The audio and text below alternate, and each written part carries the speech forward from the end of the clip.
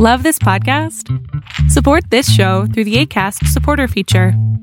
It's up to you how much you give, and there's no regular commitment. Just click the link in the show description to support now. When you think about 1-800-Flowers.com, what comes to mind? Obviously flowers. But 1-800-Flowers is so much more. They're your ultimate birthday gifting destination.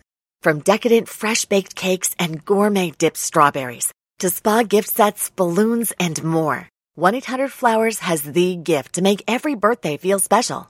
Find out what's new today at 1-800-Flowers.com/ACAST. That's 1-800-Flowers.com/ACAST. Hey, book lovers. My name is Em, and I want to talk about books. And cats.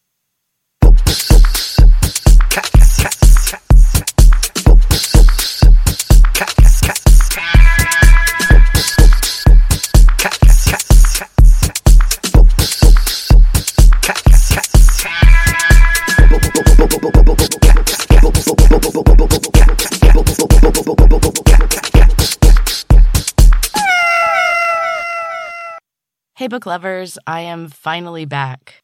3 weeks off turned into almost 3 months in what seems like the blink of an eye. And I had a number of reasons. First, we added both a kitten and a puppy. I'm sure you've seen pictures if you follow the Books and Cats Instagram. We are 2 months into having them now, and they're doing great. They've adjusted really well, and they're starting to sleep more through the night. It has been exhausting, but I do feel like I finally adjusted my sleep schedule, and I'm starting to feel like a normal human again.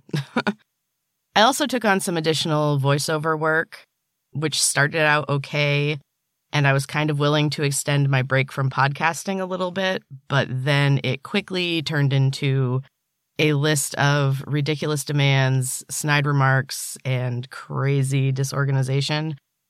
And this time, I set some boundaries, and I didn't wait or try to do the impossible because they were asking the impossible. And in the past, I would have tried.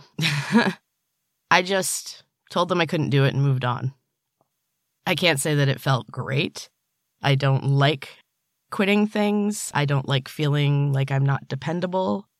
But I'm also done killing myself over other people's disorganized mess. So, yay for boundaries. And finally, on top of all of that, throw a dash of depression. And that's what I had going on. It got on top of me a lot more than I expected, which I will get into in a little bit. But it took me a while to get myself back.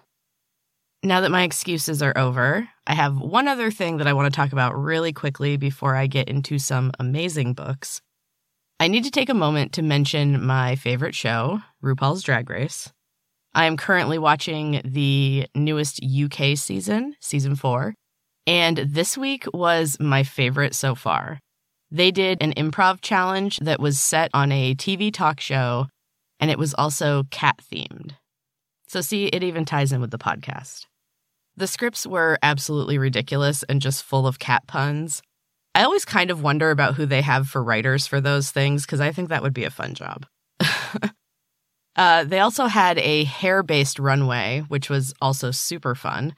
And one of my favorite drag queens did a Cheshire Cat outfit that was just so cool. She had like a full-length purple and pink fur jacket that she then shed. It was incredible. And you know I love the Cheshire Cat. However, there was also a look that was based on a moth, and that was just incredible. That was by far the best one. Even with my love of the Cheshire Cat, the moth was so cool.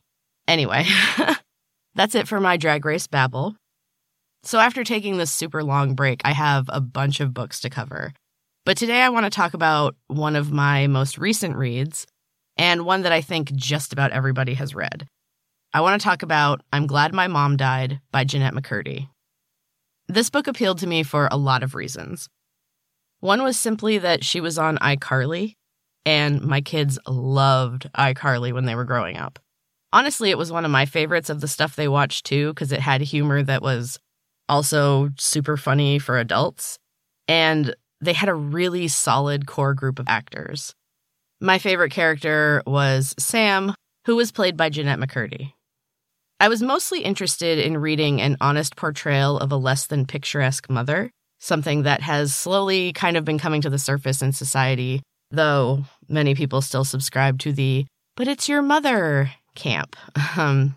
Those people have had good or at least adequate moms, and they cannot comprehend anything else. And they are very, very, very, very lucky. It's not always the case. And this is a pretty intense example of that. And finally, I just find biographies interesting. I am very interested in people's lives, the dirty, the dark, the healing, all of it. So I was beyond excited to read this book anyway. I pre-ordered it and avoided all of the interviews that she was doing to promote the book. I ended up having to avoid quite a bit of her press tour because after I got the book, I wasn't able to read it immediately. Partially because of my schedule with the voiceover work, and partially, if I'm being honest, because I was scared of how I might feel reading it. The word triggered has been overused to the point of it being kind of a joke, but it's a real thing, and I could see how this book might not be great for me. And of course, sometimes I just ignore my intuition when I really, really shouldn't.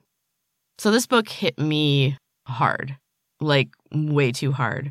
Not everything is exactly the same, but there were way too many similarities. The parents, the dieting, the eating disorders, the sexual confusion, the abusive relationships. I kept having to put the book down and take some deep breaths or a couple times cry. And it would happen almost without warning. Like I would just suddenly start bawling over this book. This is being triggered for anyone who wants to try to make it a punchline. It is involuntary and it is rooted in tremendous pain. So, not super funny. Now, this book was great. I'm glad I read it, sort of.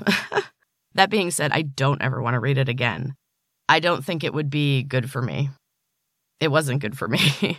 The worst part was definitely the eating disorder talk. My first diet was at 8 years old, and an obsession with food has ruled my life for a very, very long time. About 30 years, to be more precise. And the bitch about eating disorders is that they are addictive. Hearing other people talk about it can spark that feeling of need again. I have done a ton of work to heal from my eating disorders, and there have been a few. I'm quite well-versed in the ways of weight loss, body dysmorphia, and self-loathing, but I have managed to get to a place of peace with my body and with food. It has taken years, but I believed I was over it. I haven't had a binge or anything like it in a very long time. But this book just brought everything crashing back down on me.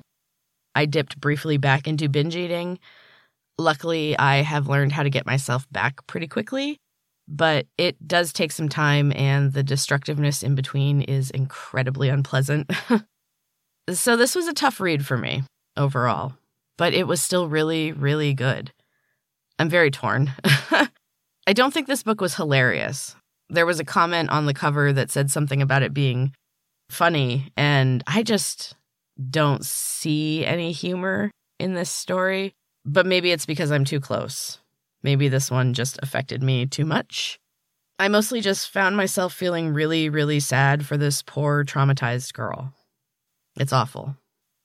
So, at its root, it is the well-known trope of the child being forced to live the parent's dream. This is another thing that I've seen firsthand in my family and also during my work in theater, and it's disturbing.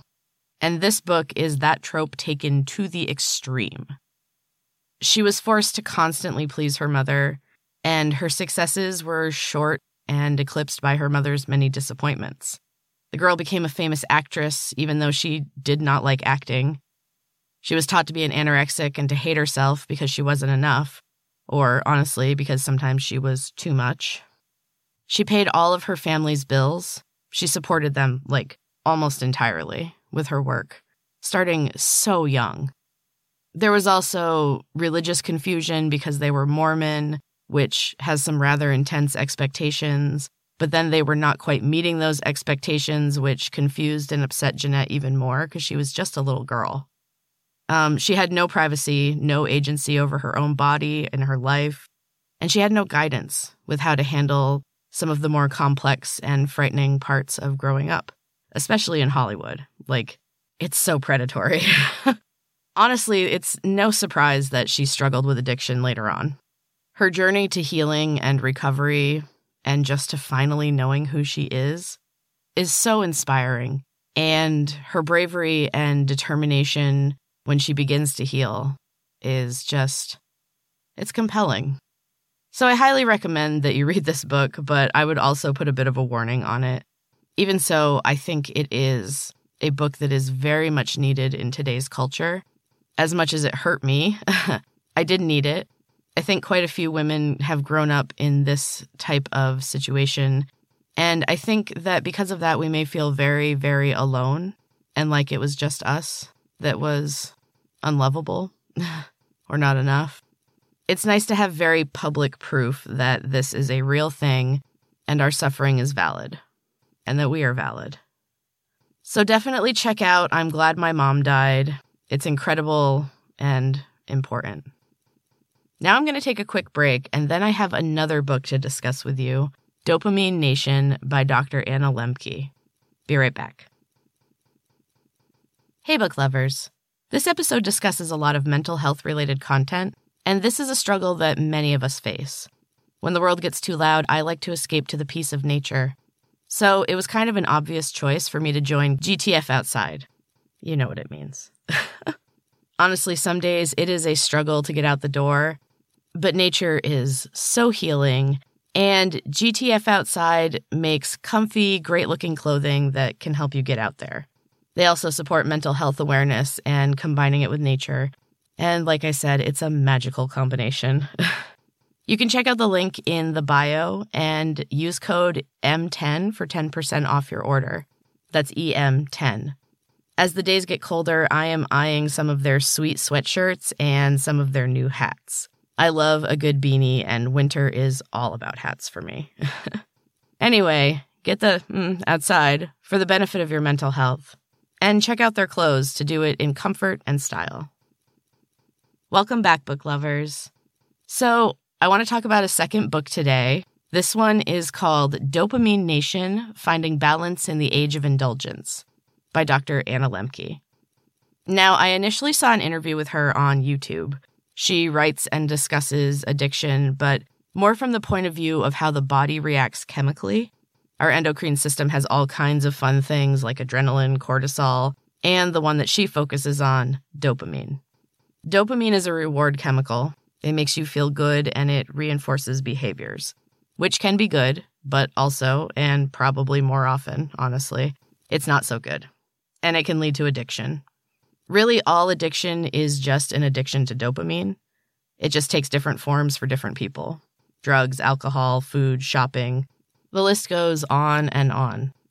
This book covers these topics through stories from Dr. Lembke's own patients.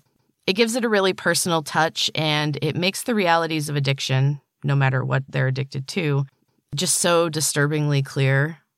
And you can kind of see how just at a chemical level, it's an incredible struggle to break an addiction. It's a really interesting book. It's not super long. It's not bogged down in jargon that you're not going to understand. She does a really good job of explaining everything in a way that is easy to understand. I listened to the audiobook, and Dr. Lembke narrates it, and she has a really nice, soothing voice. And overall, it was just a really, really excellent book. So I highly recommend Dopamine Nation, Finding Balance in the Age of Indulgence by Dr. Anna Lembke. And now for the quote of the week, I decided to take one from Dopamine Nation because she's got a ton of good ones in there, but I thought this one was pretty good. I urge you to find a way to immerse yourself fully in the life that you have been given, to stop running from whatever you're trying to escape, and instead to stop and turn and face whatever it is. Then I dare you to walk toward it. In this way, the world may reveal itself to you as something magical and awe-inspiring that does not require escape. Instead, the world may become something worth paying attention to. I just really like that. That book was super interesting. I even backed up a couple chapters and listened to them again. just to kind of soak it all in. So that is it for this week. I am back, so plan on another episode next week. I am doing a different release day. I am now putting the episodes out on Wednesdays. Hopefully I will keep doing that. And I will eventually be picking up my weekly writing project again, but I am working on a different writing project at the moment. That is coming soon, so stay tuned. If you are interested in purchasing either of the books that I discussed in this episode, you can find the links in the show notes on my website, booksandcatspod.com, and using those links can help support the podcast and keep it going. And I would greatly, greatly appreciate it, because we are going to keep going and enjoying our books and our cats and our life. Thanks for sticking with me, book lovers. And until next time, keep reading.